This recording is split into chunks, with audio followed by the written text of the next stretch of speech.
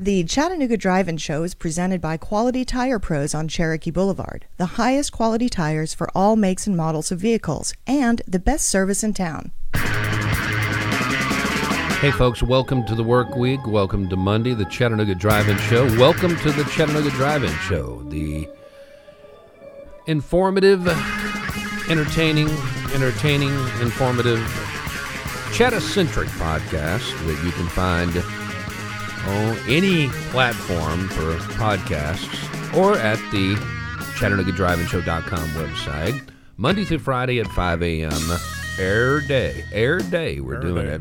And we're talking about all the burning issues of the day and some that are just kind of smoldering and some that have been just, dead cold ashes. But we'll talk about them anyway. My name is Jeff Stiles with a Y. Russell Stroud over here to my left. News dude. Hi. Brian Stone, a legend in the local area and media, legend, radio, podcasting. Legendarily dour. Pimp Jen is not here today. She is recovering from a birthday concert in Nashville. She told us that she might not be here one day ago. And she let us know very timely. And then by the time I just challenged her on the fact, you're not going to be here at all, she pretty much fessed up. And we do have a guest coming in that she arranged, Alex McVeigh, who is not just running for a Division II Sessions Court. He's going to be the Division II Sessions Court judge, and we'll be talking to him in just a little bit. But now's the time to text Jen if you would like to be a sponsor of any of the segments we have. Go ahead and burn her phone right now. Yeah. It's 423-635-3557, 635-3557. Blow her phone up right now just to punish her for not being here. That's what I would like to see happen. I guarantee you'll hear like Kenny G in the background at this concert. Just, oh! Congratulations to UTC's Cole Strange. I know that this is on Monday, and the big draft in Vegas happened on Thursday night, but we're reacting in kind of real time here, who was drafted 29th round, going to the Patriots, and Cole was, of course, a 6th-year senior at UTC for the Mocs, but he's a hell of a player, and so I'm just proud as I can be for him. Wait, how old is he, like 30?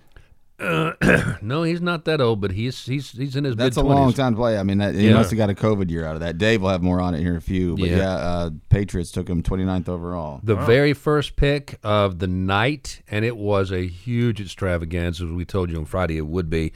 Georgia's Trayvon Walker to the Jaguars. The Smooth Jaguars. Trevor Lawrence needed a receiver to throw to.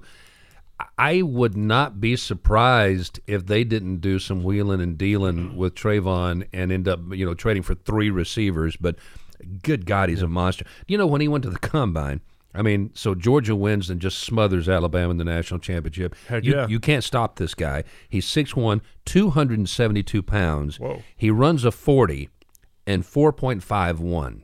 That's wide receiver speed. That's insane. It is absolutely insane. His vertical leap is 35.5 inches. Wow. He's athletic beyond imagination and just a humble, nice guy. He could play any sport he wants with those stats. Going to the Jaguars. And it was definitely a defensive night. The second pick was also a defensive end and from Michigan, and he's going to stay in Michigan. He's going to the Lions, Aiden Hutchinson. And it was just a hell of a thing to watch. I said I would be watching it and did. I don't think I've ever actually watched a TV show about drafting in my life, but I just couldn't help but find this one. It was just intriguing. Vegas threw everything into it and at it, and it was like I said, a spectacle. But anyway, we'll let Dave take over sports here in just a second. Thank you to Quality Tire Pros on Cherokee for being our presenting sponsor. And I do have one small correction I need to make. I said the other day that I'd seen the Herschel Walker. It's not really a correction, it's an addition. The first Herschel Walker ad as he's running against Raphael Warnock for the Georgia Senate, of course, U.S. Senate in the state of Georgia. And he is currently being outraised, strangely enough, oddly enough, by Raphael Warnock. Oh, that's not surprising at all. But his spot was I said it was kind of plain. It was nothing wrong with it. But I said, when you've got all the baggage that he's got, he's going to have to run a real flamboyant campaign. He's not a flamboyant guy.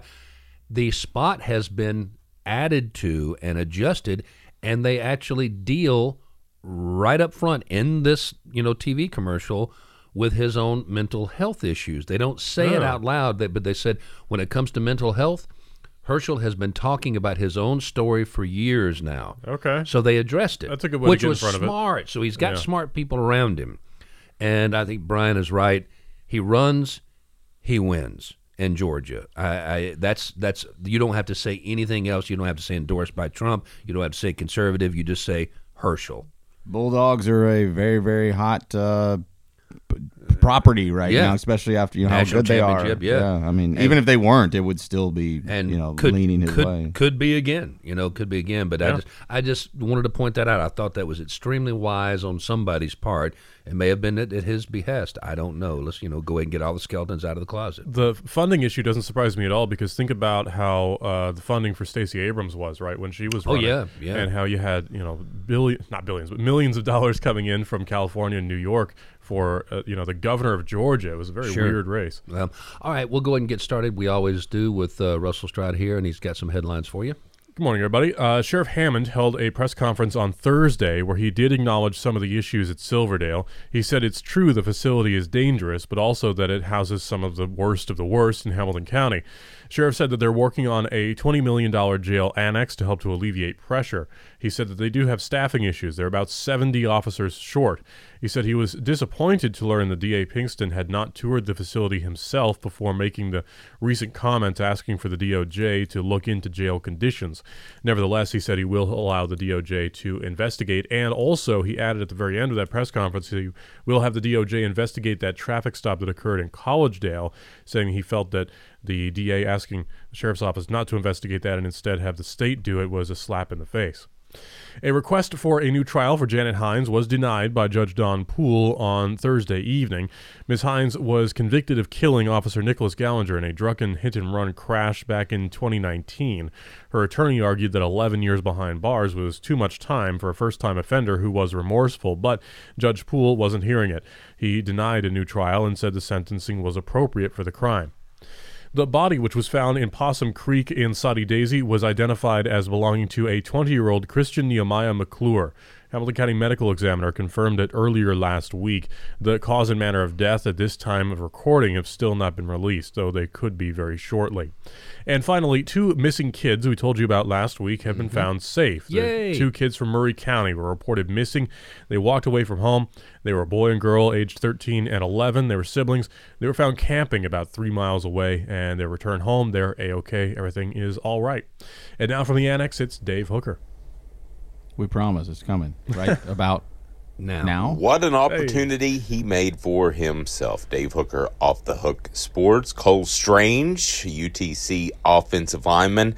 The mock goes to the Patriots at number 29 in the first round of the NFL draft that wrapped up over the weekend. And why is that so special? Well, he goes to a coach that knows how to win. You may have heard about Bill Belichick. He's had quite a bit of success, of course, with the Patriots, and he wants to mount another run post Tom Brady, so he thinks Cole Strange is that type of guy. Of course, Cole was fantastic with the mocks, but the pick was a bit of a surprise into the first round, to the point that cameras actually caught the Rams kind of poking fun at the pick, saying they thought he would be there at 101. All of that doesn't matter, because now Cole's able to look at this and say, I go from UTC to playing for the Patriots and the greatest, or at least most successful coach of all time. What an incredible opportunity for him. What an incredible opportunity to learn and grow. And what an incredible pick by Bill Belichick. It's nice to have that sort of guts and that sort of conviction in your evaluation process and not be second-guessed or not care that you're second-guessed. So congratulations to Cole as the NFL draft wraps up. What a weekend, but that was certainly a fantastic start. We'll see how he fares up in New England. Dave Hooker, Off the Hook Sports. It was heavily defensive. Defense was definitely the word of the day. Not one single quarterback in the top 10. Usually quarterbacks suck all the air out of the room, and it was just interesting to watch. Brian, I have a question. I have to admit, again, casual sports fan, sometimes, I am asked questions. I have no fear of asking them again, if they seem silly, and guides are supposed to know this sort of thing, but I don't. Rebecca asked me, she got sucked into it too. She literally was truly interested in watching this process. The first year contract, they get drafted. They can say no and just not play and quit. Yeah, well, but we're not going to do that. How do they negotiate their actual terms after they've been drafted? I don't know the answer to that. Is your first year just a set? Here's what you get. I don't know the answer to that exactly, but they're based on precedents of past years, and it's not like it used to be where it goes up guaranteed. There is kind of like a ceiling of sorts. Sure. If you're a first round pick, you get it's a 4-year contract with the team option of a 5th year. If you're second and beyond, it's a 4-year deal, and that's all. So that's a big that's a big decision to make if you're going to take somebody first or second, because 5 years, 4 years, it sounds like only one more year. It's a 4-year promise. It's a pretty big deal. In pro football, that's a half a career. Because if you make it that far to that 4th or 5th year, you're likely going to renegotiate for a longer deal after that. But you're not going to be making those crazy bucks until then. You're still making, if you're a first round pick, you're still you're going to do okay. You're doing $7 to $11-12 million a year probably. I'm making this up because I don't know the numbers. It's not eye popping, but it is a more structured deal than it used to be. Yeah. 20 years ago, Mike Vick or whoever was the number 1 pick got $20 million just immediately, just because that's last year they got 19. So the next year you get 22. And they want to feather their nest. They don't want to waste their first round pick. But I couldn't answer the question. I told her, I said they can't have any real negotiating power coming out of this process. Not much, no. But it's set to be a very healthy number. But the difference of first and second round and that 5th year guaranteed or not is a big deal. Again, I can't speak to it that well. Well, but somebody will get in touch with us and tell us how wrong we are. You can do that at 301-9229 and tell us how wrong we are, or how much you enjoy the show or anything else, and we will get to your comments at some point. Now, I'll go ahead and do my Jen imitation. Russell, you stole all my stuff. You stole all my stories. Of course, I knew you would be covering them, but I just jotted them down anyway. We will come back to Sheriff Hammond in that. I see it as a mark of accomplishment when I do a story and I see you cross one off on your paper. Exactly. I could do about 3 right now. All right, Rockets hit Kyiv yesterday and hit him hard. And I know we all agree and we understand this to be true. There are no former Marines, but he's not an active Marine in the U.S. Marines right now being paid, to do his service. He was a mercenary, was killed in Ukraine on Thursday. And I think that's the second verified death that we've had. I think that's right. Yeah, they've been the Ukrainians have been a little bit coy, and understandably so, about the death numbers when it comes to the Foreign Legions, especially just because you don't want to discourage people from joining. Now I'm going to my second little upfront wrap up. Oh, by the way, the upfront wrap up is brought to you by Cadus. We had that wonderful guest in here, Mackenzie, on Friday. And she was representing Cadus, and that was a very interesting interview. And then we've got, Alex coming in today with the drug court. So this is really a good time for them to get their message across. 57 years they've been doing what they do, counseling people and helping them get away from alcohol and drug abuse. And they have a continuum of full care, medical detox, inpatient, outpatient. They got it all. And to just make the call, check out the website, and get some help. The second upfront wrap-up story here is very incomplete. All I know is that it was a Cleveland middle school teacher, we have talked about it in the past, was in court for videotaping 30 girls in the locker room, a middle school. I don't have his name in front of me. I jotted it down, and I thought I would find it before I started doing the show today, and I apologize for that. But what possible defense do you have for this? Now, if I recall correctly, this is the guy who said he did it because he was worried about bullying or something. We're talking about the guy. The cameras were positioned for upskirt purposes. Right. Yes. Maybe he was worried about below the waist bullying. I don't know. So, yeah, I don't know. There's no rational defense for it that anyone's actually going to believe. This guy, if he goes before a jury, I can't imagine they're going to buy any story he's got. You mentioned no new trial for Janet Hines. Janet, you did the crime, do the time. Well, she doesn't seem to be opposed to doing the time. Her lawyers are just doing their job. I was going to say, well, you see the same thing happening, of course, with Derek Chauvin. Yeah. Does he truly deserve an appeal? Does he think he's going to win an appeal? No. But I mean, these things sometimes they're automatic. You don't, you don't have any say. We'll come back to that again later, the legal process and how it works, sometimes without your permission, on your behalf, supposedly. And it makes you look pretty bad sometimes. Yeah, it does. VW is going to basically build the second VW plant here in town. Oh, okay. So this is a funny story because this is. I'm not saying it's not true. It's in Manager magazine. Take the E off because it's Germany, a German magazine for business. Right. It's just weird the reporting on this because I first saw it from Channel 9 on their website. And I was like, oh, that's cool. And I looked at where they got it from because I wanted to talk about it too. And I saw, it's like, wait, you're getting this from like the German equivalent of Motor Trend. Yes, you are. I don't are. know if that's yeah, exactly. That's exactly what it is. Or Business Weekly or something like that. But they're saying that the ID Buzz, the Volkswagen ID Buzz, get the dot futuristic, in there, and it's an electric version of the classic hippie van, the microvan, the microbus. Yep. Hippies in a microbus. I mean, what says hippie more than the VW microbus, especially the kind that had the pop-up camper roof, with all the daisies painted on it and love and all the rest of this stuff. Imagine if they could have actually made them electric back in the day. I don't know how we would have charged them, but good for us if that is indeed the case, and it looks like it is. It could have been done, but it would be so heavy that it would never go anywhere except downhill. Yeah, the batteries would have been massive. Yeah, they'd be those lead-acid batteries. Back to Ukraine for just a second. Another $33 billion being asked for by President Biden. Now, that would be enough to last them supposedly 5 months. This is not just military aid. This is humanitarian aid. This is all kinds of stuff. $33 billion. We think that would actually supply their efforts for 5 months. This is just on our money alone. Yeah. So does that mean in 5 months we're going to be giving another $33 million? The last money we gave, a package of $13.6 billion, was gone in 1 month. Right. Now, maybe that first month gobbled it up because, it went into howitzer shells more than anything else. Yeah. I don't know. I don't see Congress fighting him on this. No, as far as I've seen, tremendous amount of money. As far as I've seen, every funding bill that's gone through has been unanimous, with the exception of the usual suspects. Okay, Oklahoma has now passed.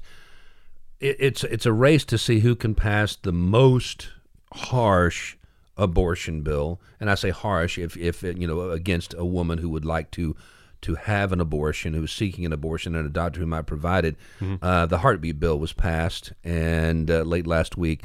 And essentially, by the time a woman simply thinks she's pregnant, if she's missed her period and has gone 2 weeks late, if she goes in, they're probably going to be able to find a fetal heartbeat.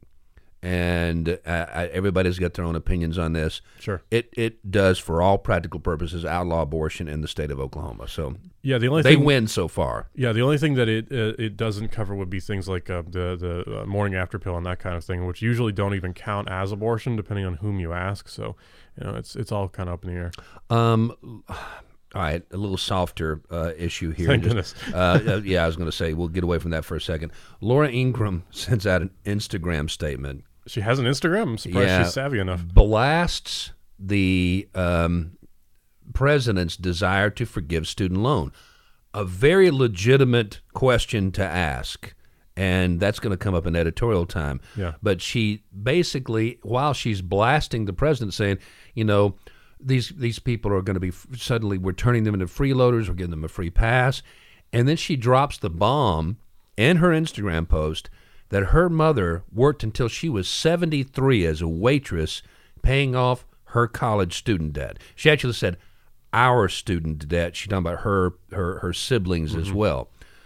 She has been in the media, highly recognized, making big money for about 35 years now. Yep. Since she has become a household name with Fox, she is knocking down a huge salary.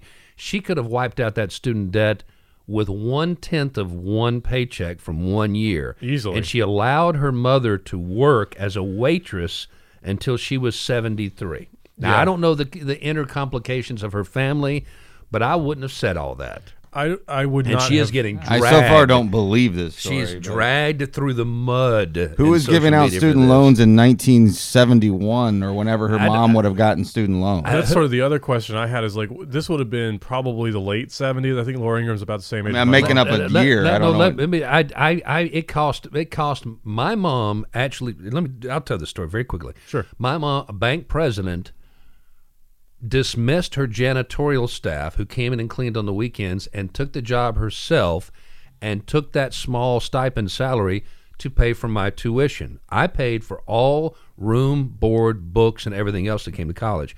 I think our total expenditure for me to go to college for 4 years was right about $5,000. There was no student debt. You can get a loan for anything and just Yes. call it a student loan if you'd like. But Yeah. we're talking about the traditional loans that are Through the college, yes. federally insured by the government. Yes. That's what I consider a student loan. And they're- and they if have you been- took out $5,000 to go to school in 1965, well, that's just a loan you took out And to do they've whatever always you wanted. been unforgivable. Student loans will chase you down when you're 50. Oh, you can't Oh, bankrupt yes. them. Yeah, and you just can't. And if you can't do die, it. the government will pay it off for you.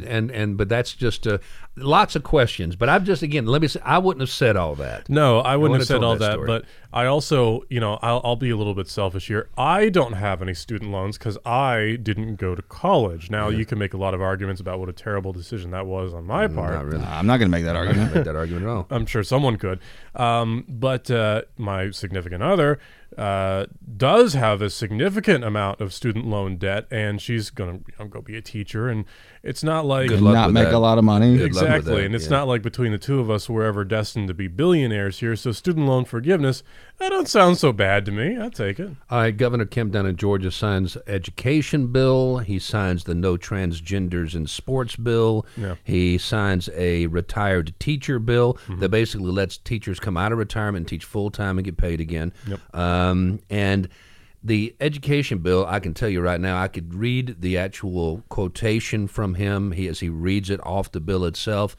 It is written for, by, and exclusively to the positive side of white people. The wording in it is, not just divisive concepts. It's we will not teach that America is institutionally racist or that anybody of any race should feel guilty about the sins of their past ancestors. Okay. It's all for white folks. Sorry, I thought you were talking about the retirement bill. I was like, how in the world? No.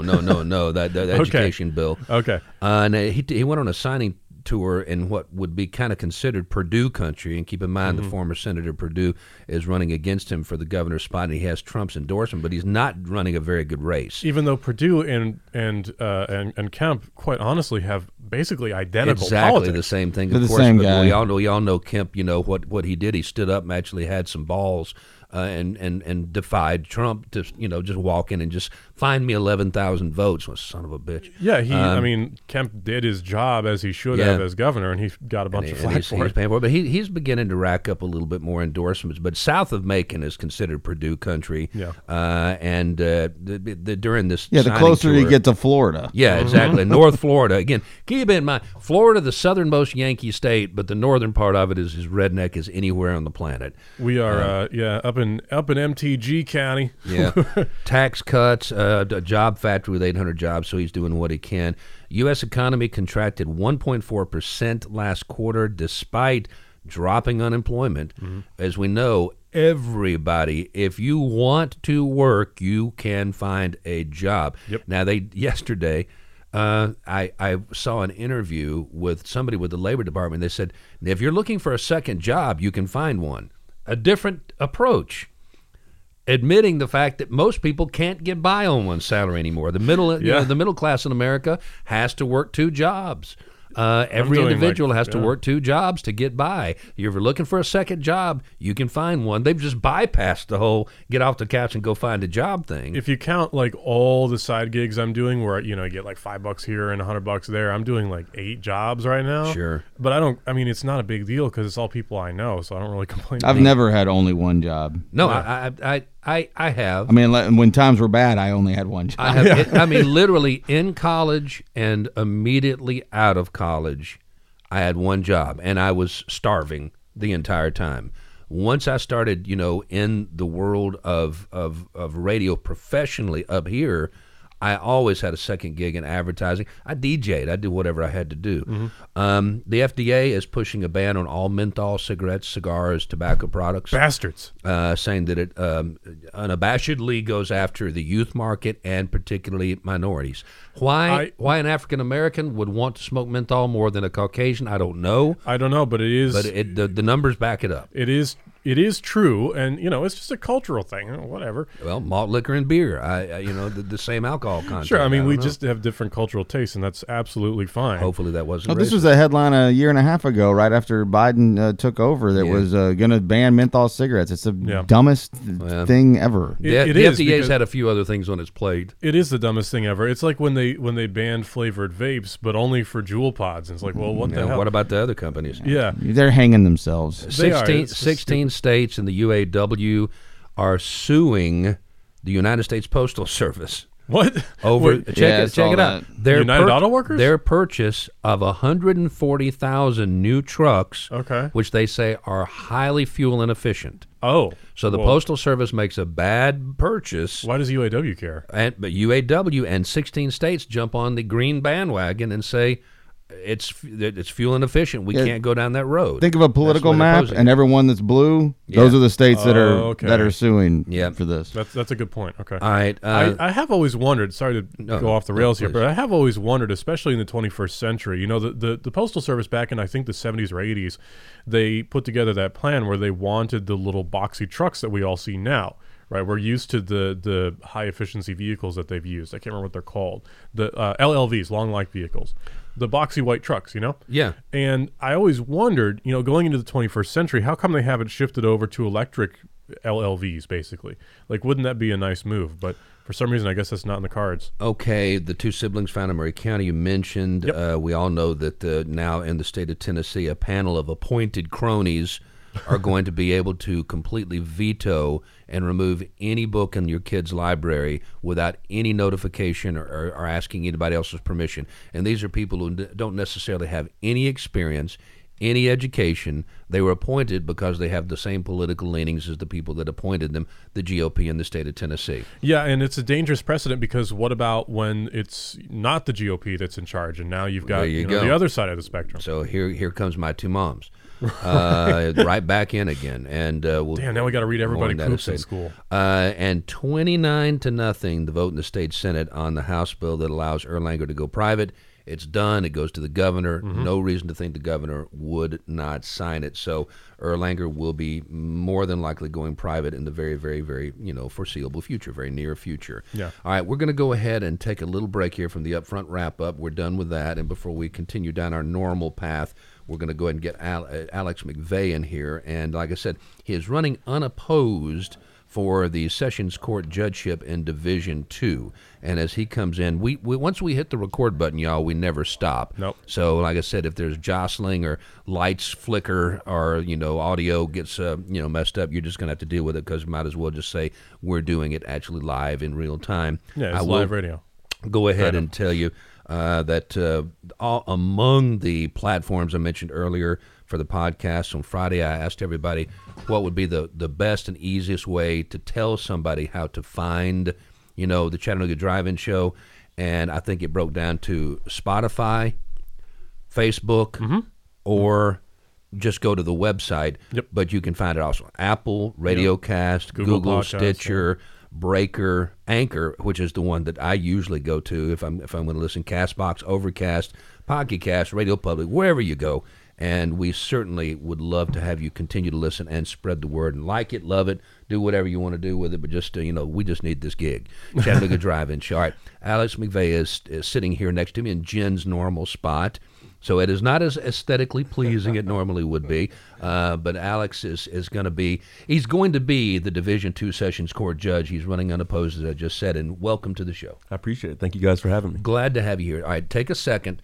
Tell everybody I have been derisive in the past about Sessions Court, basically because of my experience with one judge, and I've said it's kind of bus stop justice, and I guess you could actually say that and it not really be an insult because it is your first stop in the process. It is. It's kind of the triage, the ER of the justice system. I mean, we hear over 60,000 criminal and civil cases. So, unlike some of your other courts that might handle specific subject matter, we handle the gambit. Everything comes through. Everything's on the civil side. Anything, if you have a dispute, whether it's a contract dispute, a fender bender, some other sort of tort, anything with damages up to $25,000 can come to General Sessions Court. So the People's Court, the Judge Judy Court that you see on TV, that is our version of the People's Court here in Tennessee, General Sessions Court. And I mean, so anybody who has court experience, whether they wanted it or not, has probably cycled through that particular courtroom at one point or the other. Exactly. So eviction court, it's an interface. We see a lot of folks every year. And on the criminal side,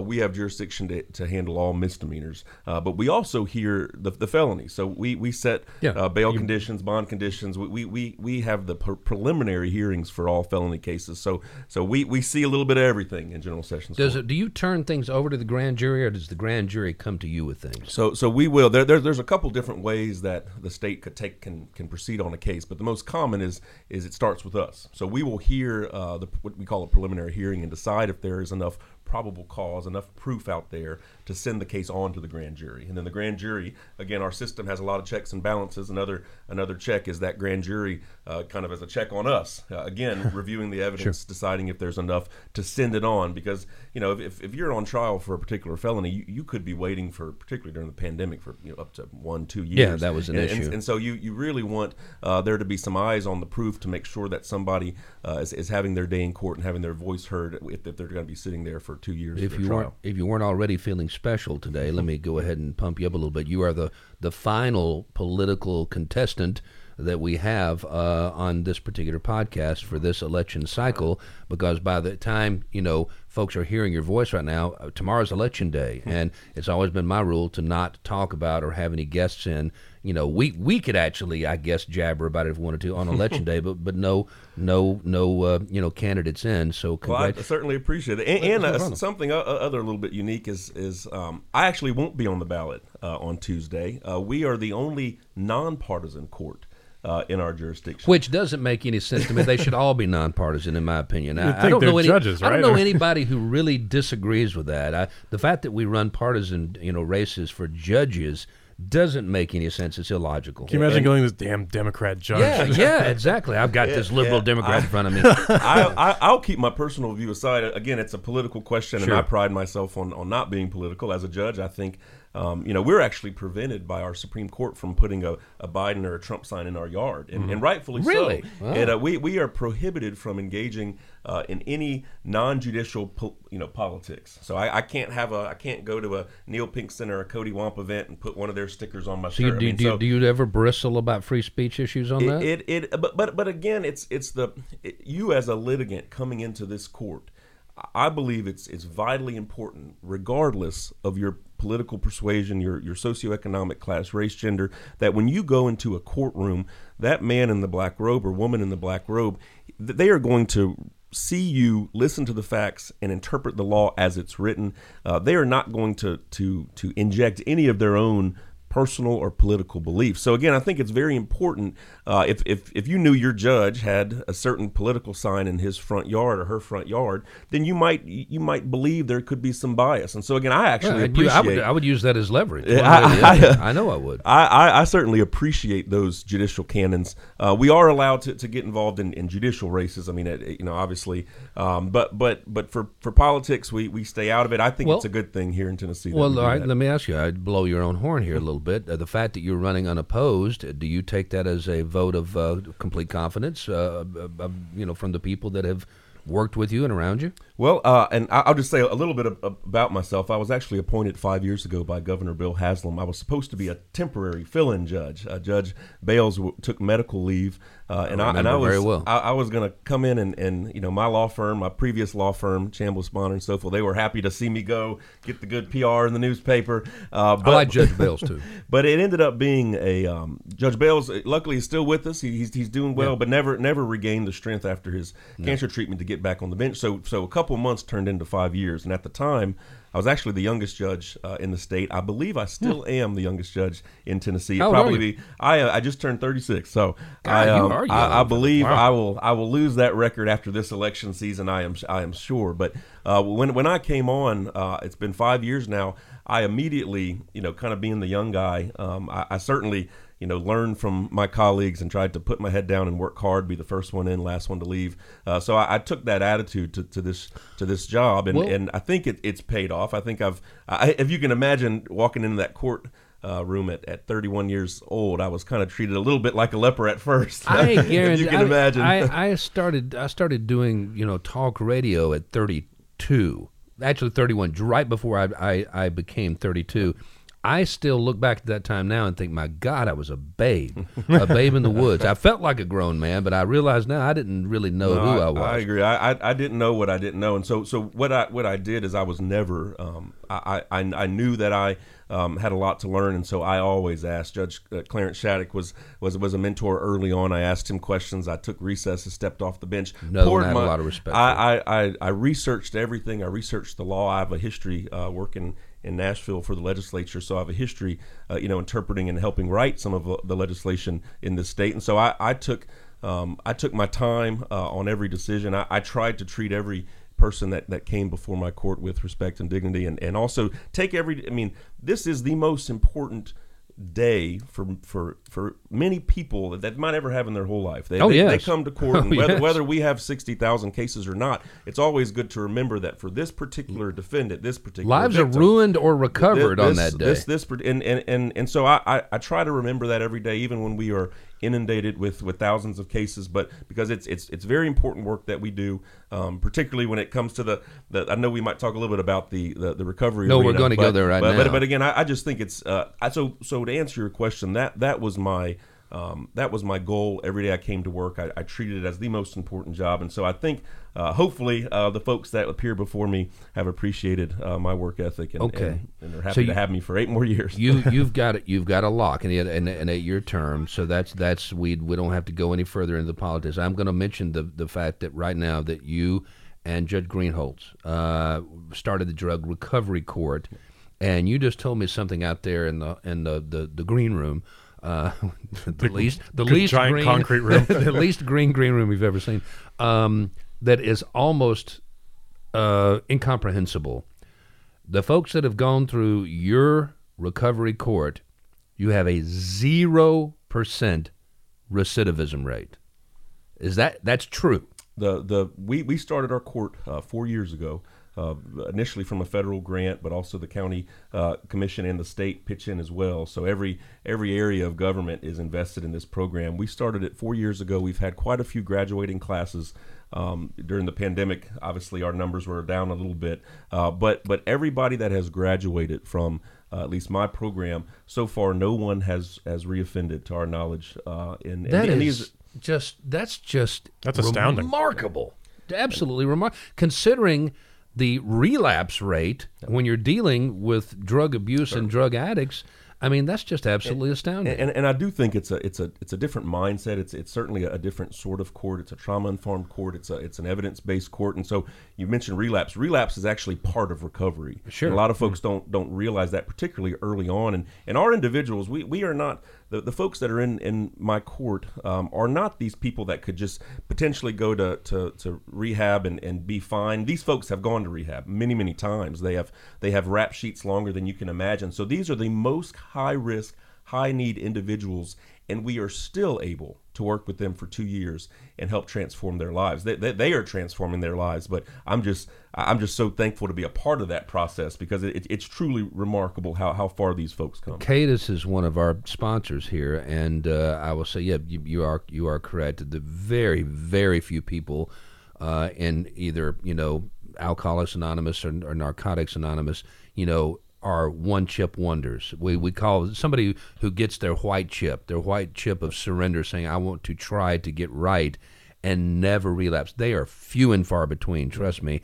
But relapse doesn't mean that you necessarily go out and commit crimes again. I mean, so they may relapse again, but struggle through it, but they don't go out to steal something to basically bolster their habit. Exactly. And again, our program, we we are only 4 years old, but Judge Greenholtz's felony program, we've actually been around for close to 18 years. And so we have served countless individuals. And again, on the felony level, the worst of the worst offenders, the most high risk, the most high need for intervention, and the most high risk of reoffending. So those high risk, high need folks, we are working in this program. Same thing with mental health court. There's another treatment court. Yes. You've heard of veterans court. We are attempting to start a veterans court track. And all these things overlap, by the way. Very often, I'm sure that if you had it, the old concentric circles here, they overlap like they do in the algebra books and the Venn geometry diagram, books. Yeah, absolutely. But particularly with our veterans, a lot of them suffering from mental health and substance use issues. And so, but the basic outline of this program, it's a very non-traditional court model. It's a non-adversarial team model. So we actually get together for an hour before the docket, and everyone from the prosecutor's office, the defense attorneys, probation, treatment providers, the judge, case managers, probation officers, we all get together and decide what is the best kind of treatment and case management plan for this individual. Certainly there are sanctions and incentives, but we work very closely in a non-adversarial kind of team model to see these individuals progress. And strict supervision, drug testing every day, GPS monitoring, requiring employment almost immediately when they get out of custody, requiring continuing education. So it's not an easy program. It's not this touchy-feely, program that some folks might try to label it. It's a Hugs, not drugs. It's a very, very tough program. Yes. So these individuals who are phasing up and graduating, they are busting their rears and doing some great work. At risk of sounding a little bit repetitive, but again, the weekend has passed since the show was on where we had the young lady and we were talking about her adventures and recovery with her husband. But fentanyl, and my God, we're abused by that word these days. But then again, it is the most abused drug out there, and I don't mean abused by people seeking it and getting it illegally. I mean it's abused by the dealers. It's abused by the pushers. It's abused by the suppliers. It's abused by everybody. People are smoking joints with fentanyl in them. They don't know. A guy takes an Adderall and dies at 15, thinking he's just going to get a buzz and be able to do his homework, and dies of fentanyl. I don't think I've ever seen a scourge like this, and that includes the original opiate, blow up. It is certainly, and I don't think a lot of the public. I spoke to Downtown Rotary Club a few months ago, and everyone's eyes were widened, because I don't think people realize, one, we're not talking about the fentanyl that that you might get in the hospital. The doctors prescribe. This is all fentanyl that's being manufactured synthetically, typically in China. Oftentimes it's shipped over to Mexico. Did you know that? Yes. I didn't. I thought it was Mexico. I thought it was all Mexican. It's typically made in China and other countries as well. But one of the issues is it might be it might be cut. Certain drugs might be cut with it down in Mexico. But then when it comes to Chattanooga, it also might be cut. But one thing I don't think people realize is that every bit of dope in this city, regardless if it's methamphetamine, heroin, regardless if it's a pill, you think you're taking a Xanax or an Adderall. We even had one of our officers talk about a marijuana vape pen, a marijuana cartridge having fentanyl in it. And every bit of the dope in the city right now has a level of fentanyl in it. And the other scary part is that no fentanyl is created equal. All this fentanyl is lab made. So whereas one particular batch, someone might be able to ingest a certain amount, the other batch, even touching that fentanyl, could cause an overdose. So very, very dangerous, very, very obviously unregulated. Folks don't know what they're taking, but again, it is in everything in our city right now, and I see it every day in our 60,000 criminal cases we see a year. I mean, it's the search warrants we signed. It is pervasive in our community. So really, really important for those folks that are at CADIS and that are at all the great facilities that we have here in town. Is used to be when you relapsed as part of recovery, particularly say a methamphetamine relapse, or there was never really the threat of overdosing and dying. Now, regardless of your drug of choice, there is the very, very high real threat of an overdose death if you relapse. So very, very important. The work that we're doing, in my opinion, more important now than ever. Since we brought you in as a candidate, we'll have to wrap it up now. But I would like to have you back in, and let me describe a typical party when I was a senior in high school and during my years in college. It was basically the code. It was the modus operandi.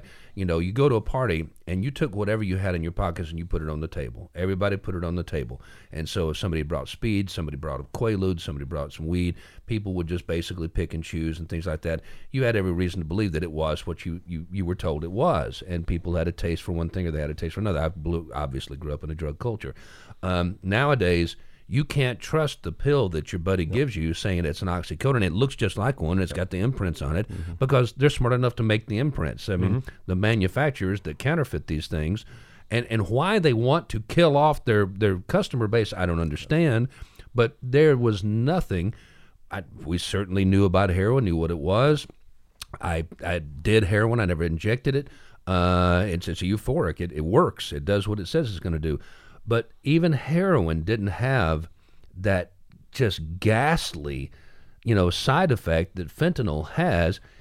It's just a crapshoot. If you accept a pill from somebody that didn't come from your doctor and from your dispensary, and you know it hasn't been in anybody else's hands, you're putting the Russian roulette game into play. Exactly. I mean, and again, some of the rationale is obviously this synthetic fentanyl is very cheap, and so why someone might do this is that they can take just a minuscule amount of actual heroin, and replace it with this fentanyl and get a very powerful drug. So that's one of the reasons. But the other thing is it's being cut, quite a few different times. A lot of folks trying to make money. So that's why it's happening. But again, it is killing off our community, our residents, and I'm particularly passionate. I mentioned it to you earlier, and we shared some stories. But I lost who I call my brother, my biological cousin, actually 14 years ago this month to an OxyContin overdose, and so very, very dear to my heart to how important if he would have had some of the resources like Drug Recovery Court that we might still have him here today. So I always remember that also every day I walk into court. Alex McVeigh, thank you so much for swinging by today and spending the time with us. We'll get you in and we'll get deeper into this topic somewhere down the road. All right, thank you very much, man. Nice to meet you. All right, everybody's got one. Everybody's got one. An opinion and the other end that stuff comes out of every once in a while. And then most of them stink. All right. Brought to you by People's Home Equity. Get pre-approved if you're in the housing market at People's Home Equity, 591-9801, chatmortgage.com, 2 T's, Bruce Dodd and Trevor Glass. And don't forget, Bruce Dodd also has the website, theintentionallivingproject.com, and he does the podcast about intentional living. Intentional living is exactly what it sounds like. Learn how to be more intentional with your job, your time, your money, your worries, your stress, your relationships, and everything else. Everybody's got one today. I'm going to just jump back on the federal debt relief for just 1 second and say, where does the federal government, the president, or any other governmental body in Washington, D.C., get off on this idea that they can just forgive a loan? Just wipe it clean, just by executive fiat, say the arrangement that you made with this institution, and that's the college or university, and this institution, the loaning entity, the bank or savings and loans. Because they're already in bed together. Yeah, I mean, it is federally regulated. Regulated, but I mean, where in the job description of the executive office does it say you can just take an entire population, a segment of the population, and say, I forgive this swath of debt for you, when everybody that came before you and potentially comes after you doesn't get the same? It doesn't, but where does it say you can give $33 billion to Ukraine? Actually, that would be in being, I guess, more than anything else. I mean, a legitimate question. I don't know. The chief of the armed forces. That's a commander in chief. You can print money and do executively order, do whatever you want. If you're federally involved with third parties. I don't know. I mean, Ukraine's a third party. The Sally Mae's a third party. I mean, I would love to have some of my debt erased. I mean, there's no doubt about it. I mean, everybody would. I mean, and I can understand the bitterness of people. Not Laura Ingraham and her insensitive, ham-handed comments, but I mean... I don't get the bitterness of that. I think that's foolish. Well, if they just say, I had to pay mine, why did they get off? It's the same thing that, people who say, well, I work for a living, this guy's sitting on his ass. Yeah, I was drafted, and you kids don't know what it's like. Exactly. But a lot of these loans are predatory, too. And there's no doubt about that. And so, if you put it in a simplistic social media world where the tainted polls don't mean anything, pick one or the other, do or don't, I'm going to say don't.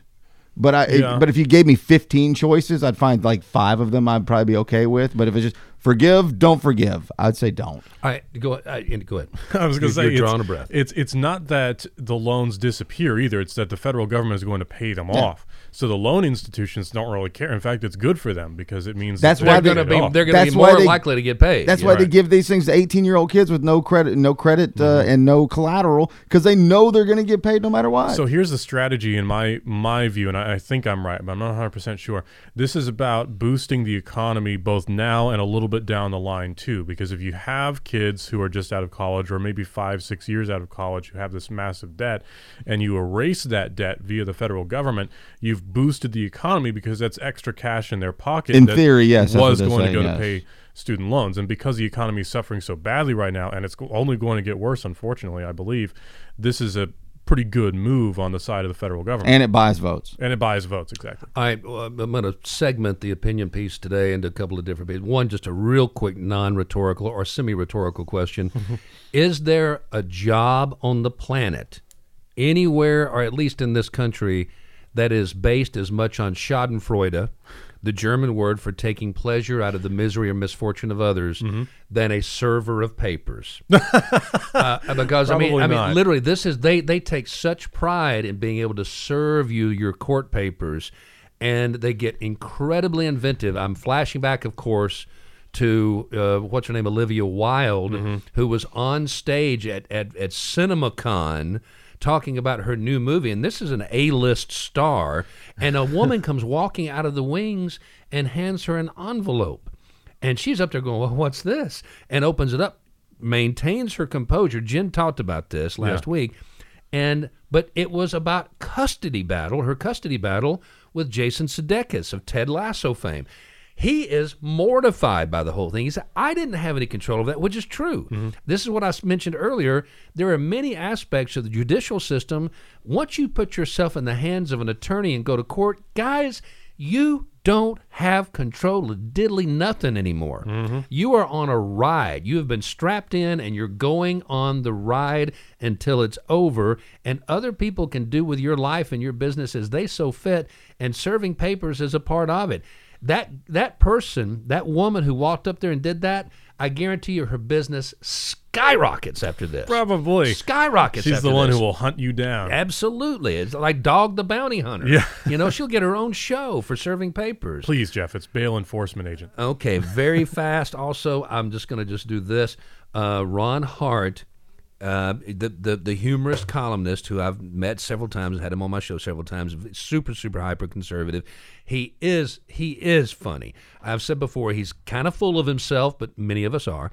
And I don't agree with him on hardly anything politically, but he had a good one on the Elon Musk thing. Okay. He was basically cheering on Elon, saying that the liberals are hand wringing and crying. And he said, this is the one I liked. Speaking of Schadenfreude. It is telling that Musk, while making electric cars and keeping his views to himself, was once the toast of the left. Before he was outed as a free-thinking libertarian, Time magazine made him its 2021 Person of the Year. This is the good part. Folks over 60 don't know him. They said, what is Elon Musk, a cologne? Gen X folks said, what is Time's Person of the Year? Millennials wondered, what is a magazine? Which I thought was pretty good. But his mention of the libertarian leanings, I got to share this with you. A just very quick excerpt from an interview between John Pavlovitz, who is a pastor and an author, and he is talking to John Spalding, who is in charge of a meditation workshop and also is a columnist, and both of them are intellectuals, free-thinking intellectuals. And so Pavlovitz goes, in your words, how would you describe libertarians? I love this. John Spalding says, house cats. They're convinced of their fierce independence while utterly dependent on a system they don't appreciate or understand. That describes me pretty well. That's pretty good. Yeah, I just thought that I had to figure out a way to share that with you guys because That's me. Libertarians. I consider myself very much a libertarian. Oh, on I'm most more things. libertarian every day. Yeah, and many of us do. But just like the anarchists of the world who preach and go out and protest saying that there should be no government, who are living on a government teat every single day and taking mass transit to get to the protest. It's pretty hypocritical, and it's why I don't loudly fly the flag, because you also need worldwide or at least countrywide participation for it to work. Yes. It doesn't work if everybody's not on board. Yeah. So it's why I don't have the flag. And the last one I know is, I've never done this way before, but just very fast. The Free Press editorial on Friday, April 29th. Tennessee's least conservative congressman, Chuck Fleischman. Really? Yeah, least conservative congressman. How do they figure that? It's according to the American Conservative Union Foundation. You can make a poll for anything. Center for Legislative Accountability, and they do this every single year.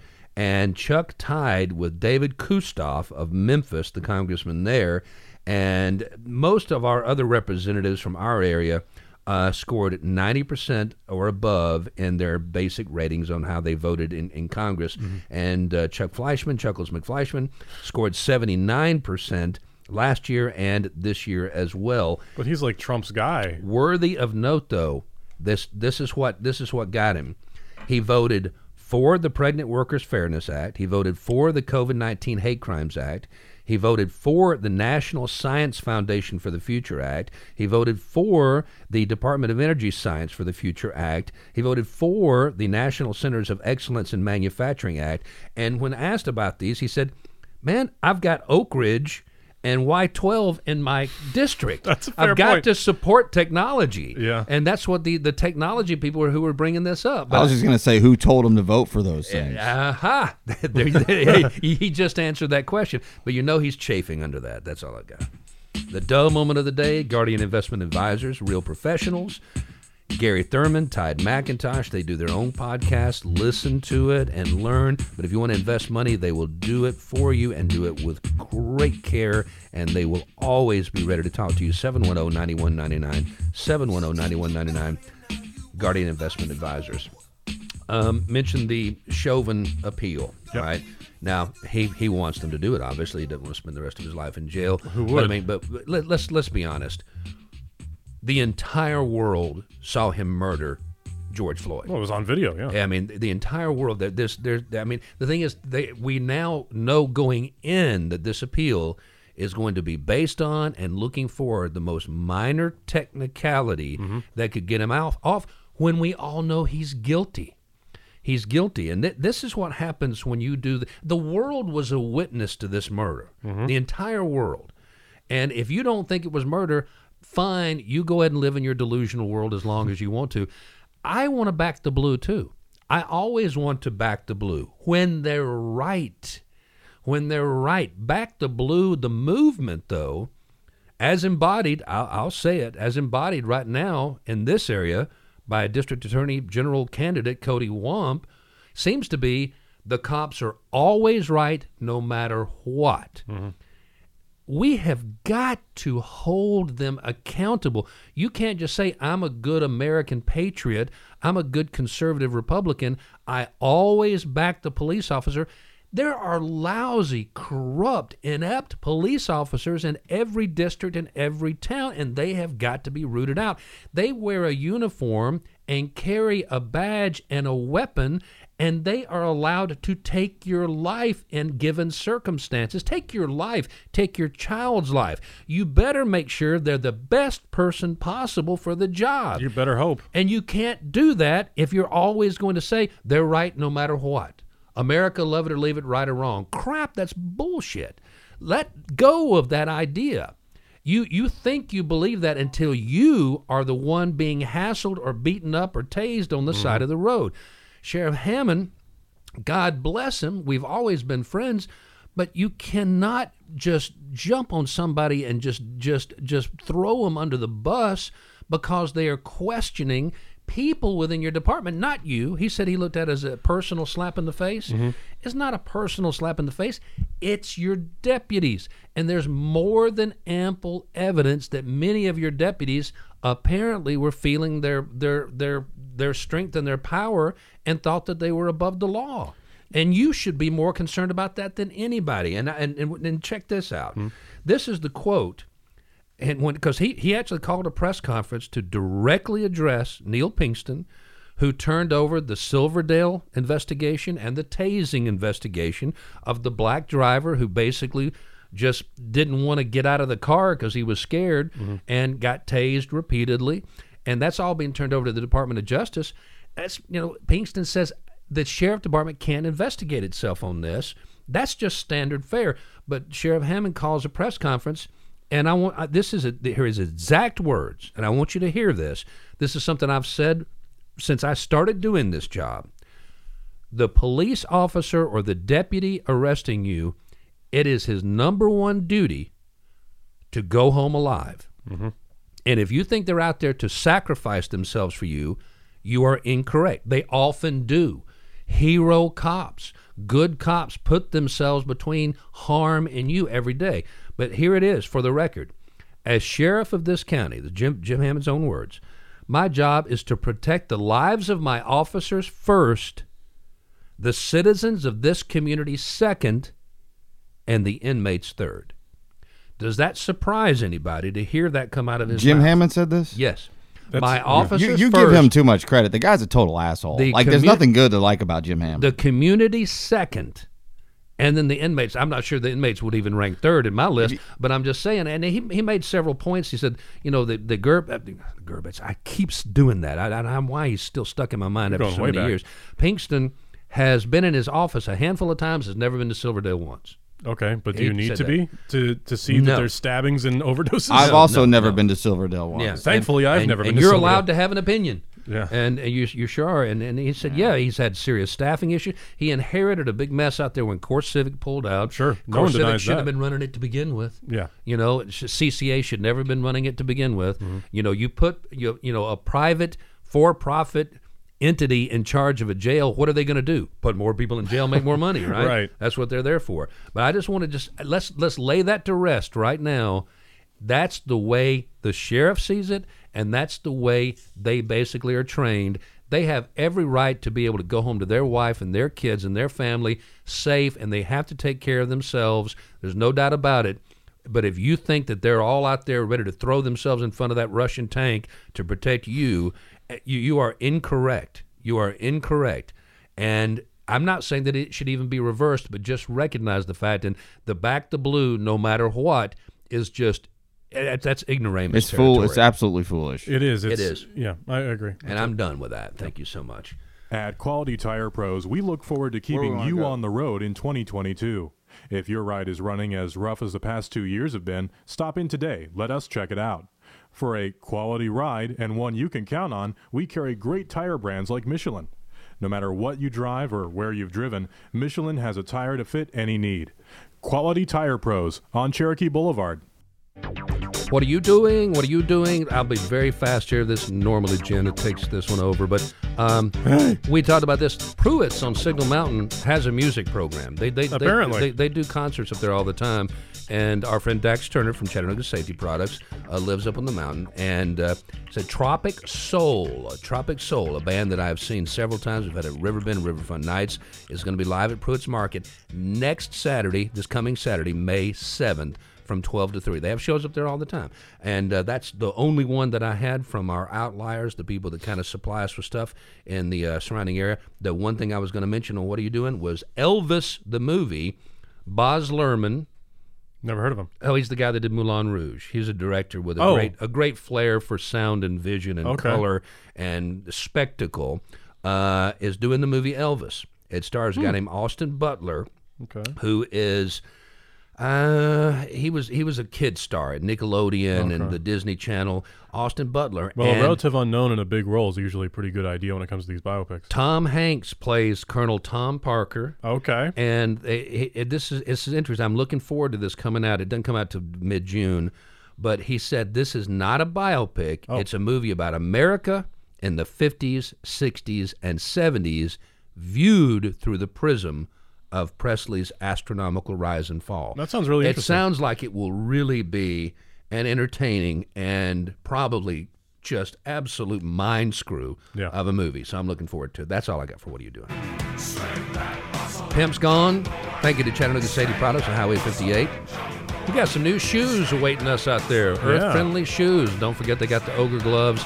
And if there's still any CFC tickets available, just tell them when you walk in there next to the Hungry House on Highway 58 that you listen to the Chattanooga Drive-In Show and you get yourself a pair of tickets to a CFC game. Russell the Love Muscle gets to flex. I wrote like 8 paragraphs yesterday, and Didn't get to use any of it, but that's all right because it was a good discussion that you had in lieu of talking about war and all that nonsense. So here we go.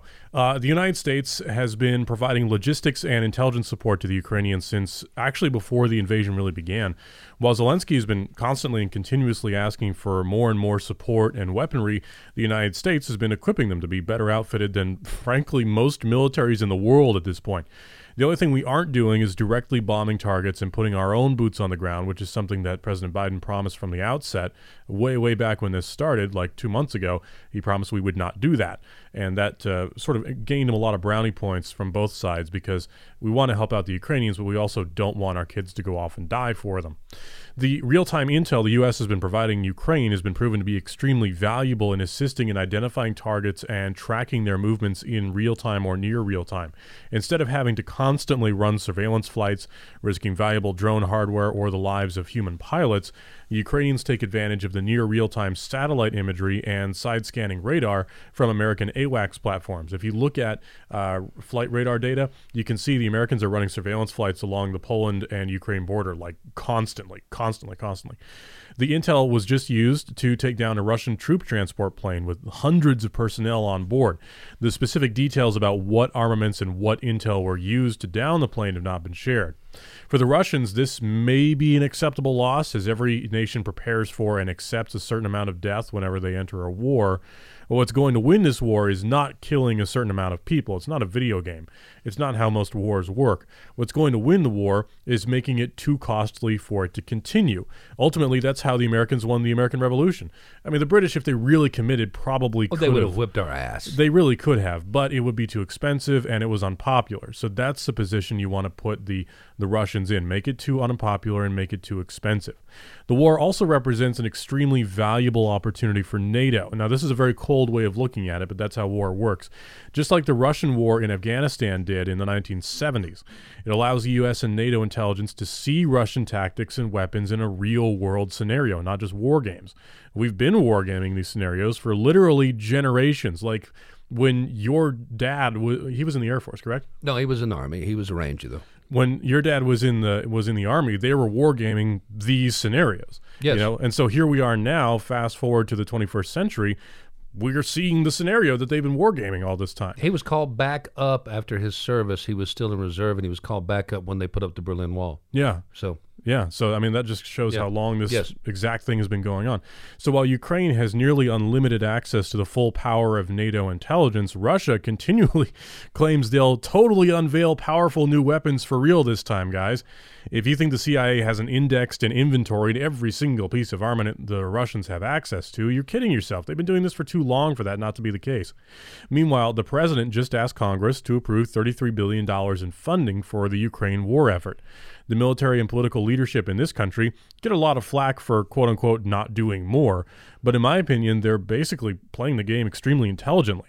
They skirt the line of plausible deniability, never go far enough for the Russians to reasonably justify retaliation, and they concentrate the conflict to one small area of the world, Ukraine, and use the opportunity to cut the Russian military down to size while wiping out a significant portion of its experienced warfighters and leadership. If the cost is only a few thousand lives, it's worth it. This is not Zelensky's game. He's not in control. This is NATO's game, and Zelensky is going to play it by NATO rules. This is the opportunity NATO's been waiting for a very, very, very long time, and they're going to exploit it to the best of their ability. All right, watch this. I'm going to take the Regional Roundup and Shotgun Shoutouts sponsorship and give you two real quick things, and I'm going to tell a little story, but it's really just an observation about the power of advertising and marketing. So we were talking about the Herschel Walker spot earlier, and we were talking about commercials and political scenarios and stuff like this. Tennessee American Water Company since 1887, bringing you potable, drinkable, very fine tasting water. I think we literally win national competitions on our the taste of our water in this area. We're very lucky, and we love Tennessee American Water Company. Just the two little things I was going to say. We talked about the bureaucrats, taking over essentially what kind of books are going to be in your libraries. It's worthy of note and mention that the sponsor of that bill, Jerry Sexton from Bean Station, Tennessee, literally said that he would burn the books.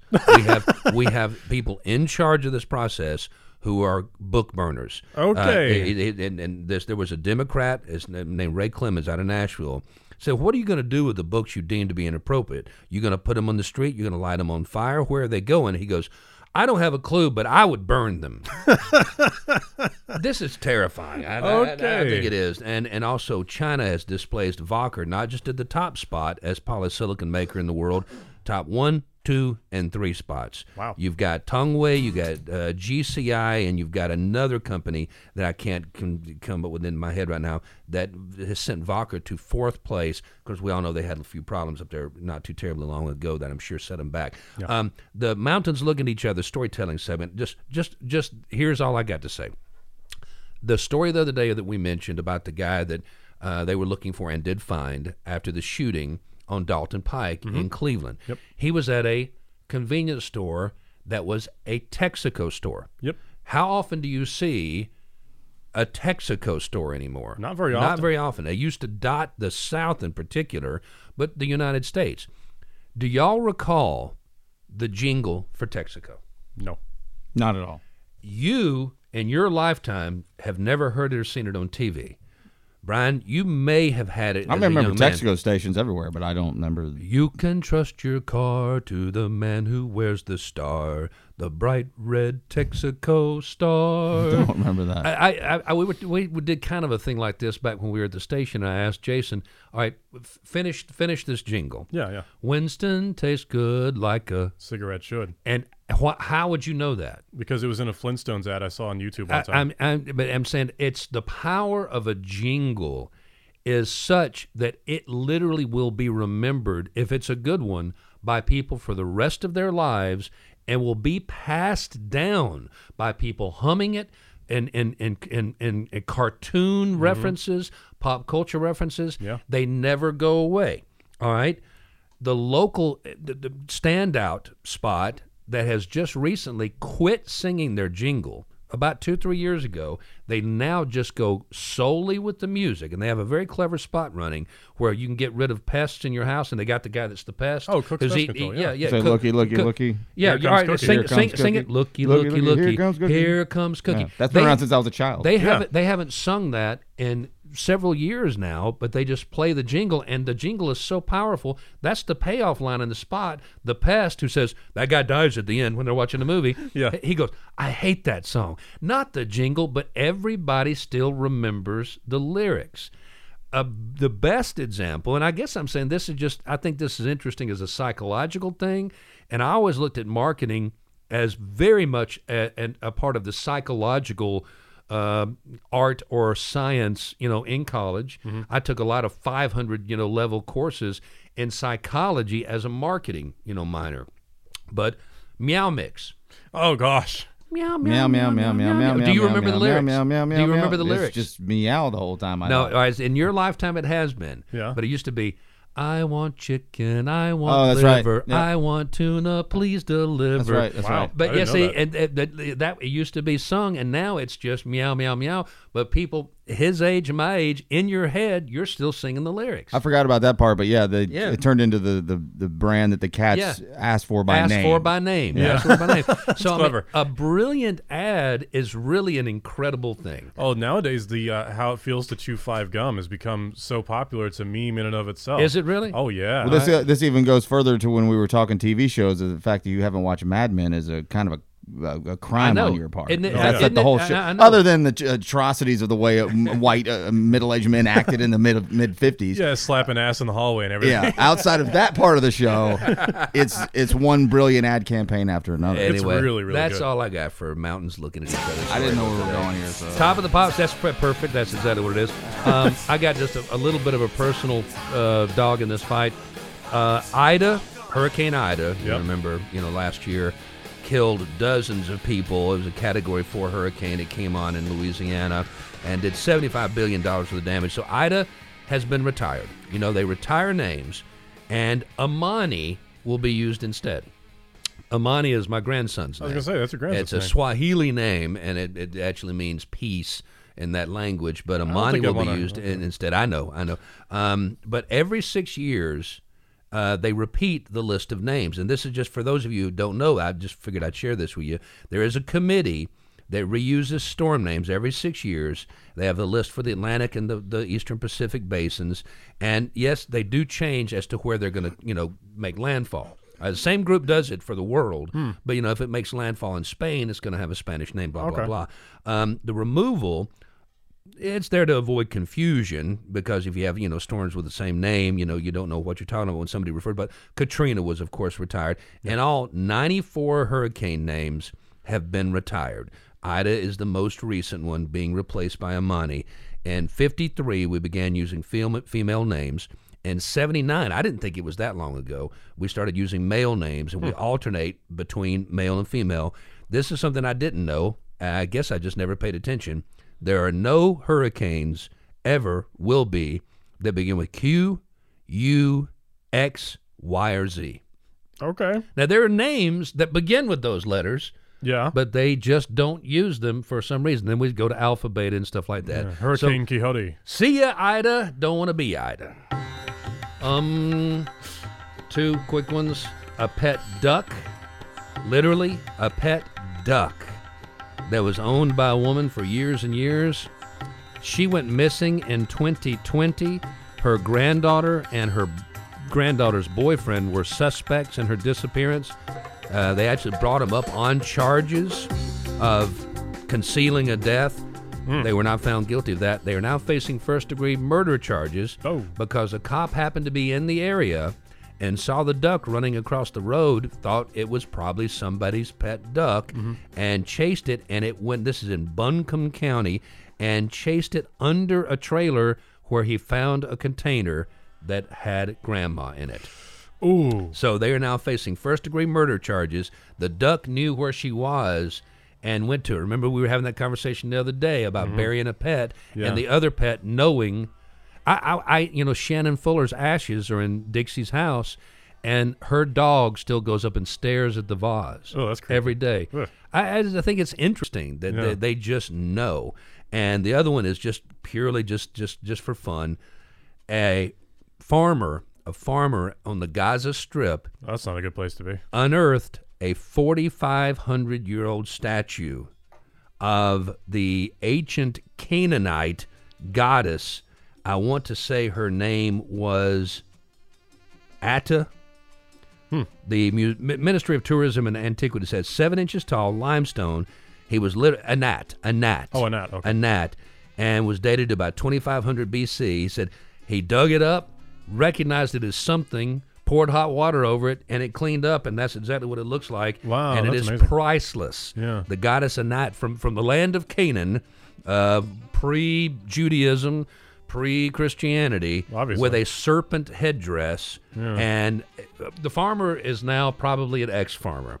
He I would hope so. He was compensated by the museum in that part of the world that's going to be taking care of it. And there were some British tourists last week who brought home or tried to bring home an unexploded ordnance. They found a artillery shell in the Gaza Strip, and they were going to take it home as a souvenir, and the whole airport had to be evacuated. when you and I were walking and hiking the other day, we were talking about finding signs of prehistoric civilizations and the big rock overhangs. And you know what? I'll never give up hope that I'll find something like that. And Confederate bullion. There's got to be some still stashed out there. Appreciate you guys listening. Chattanooga Drive-In Show.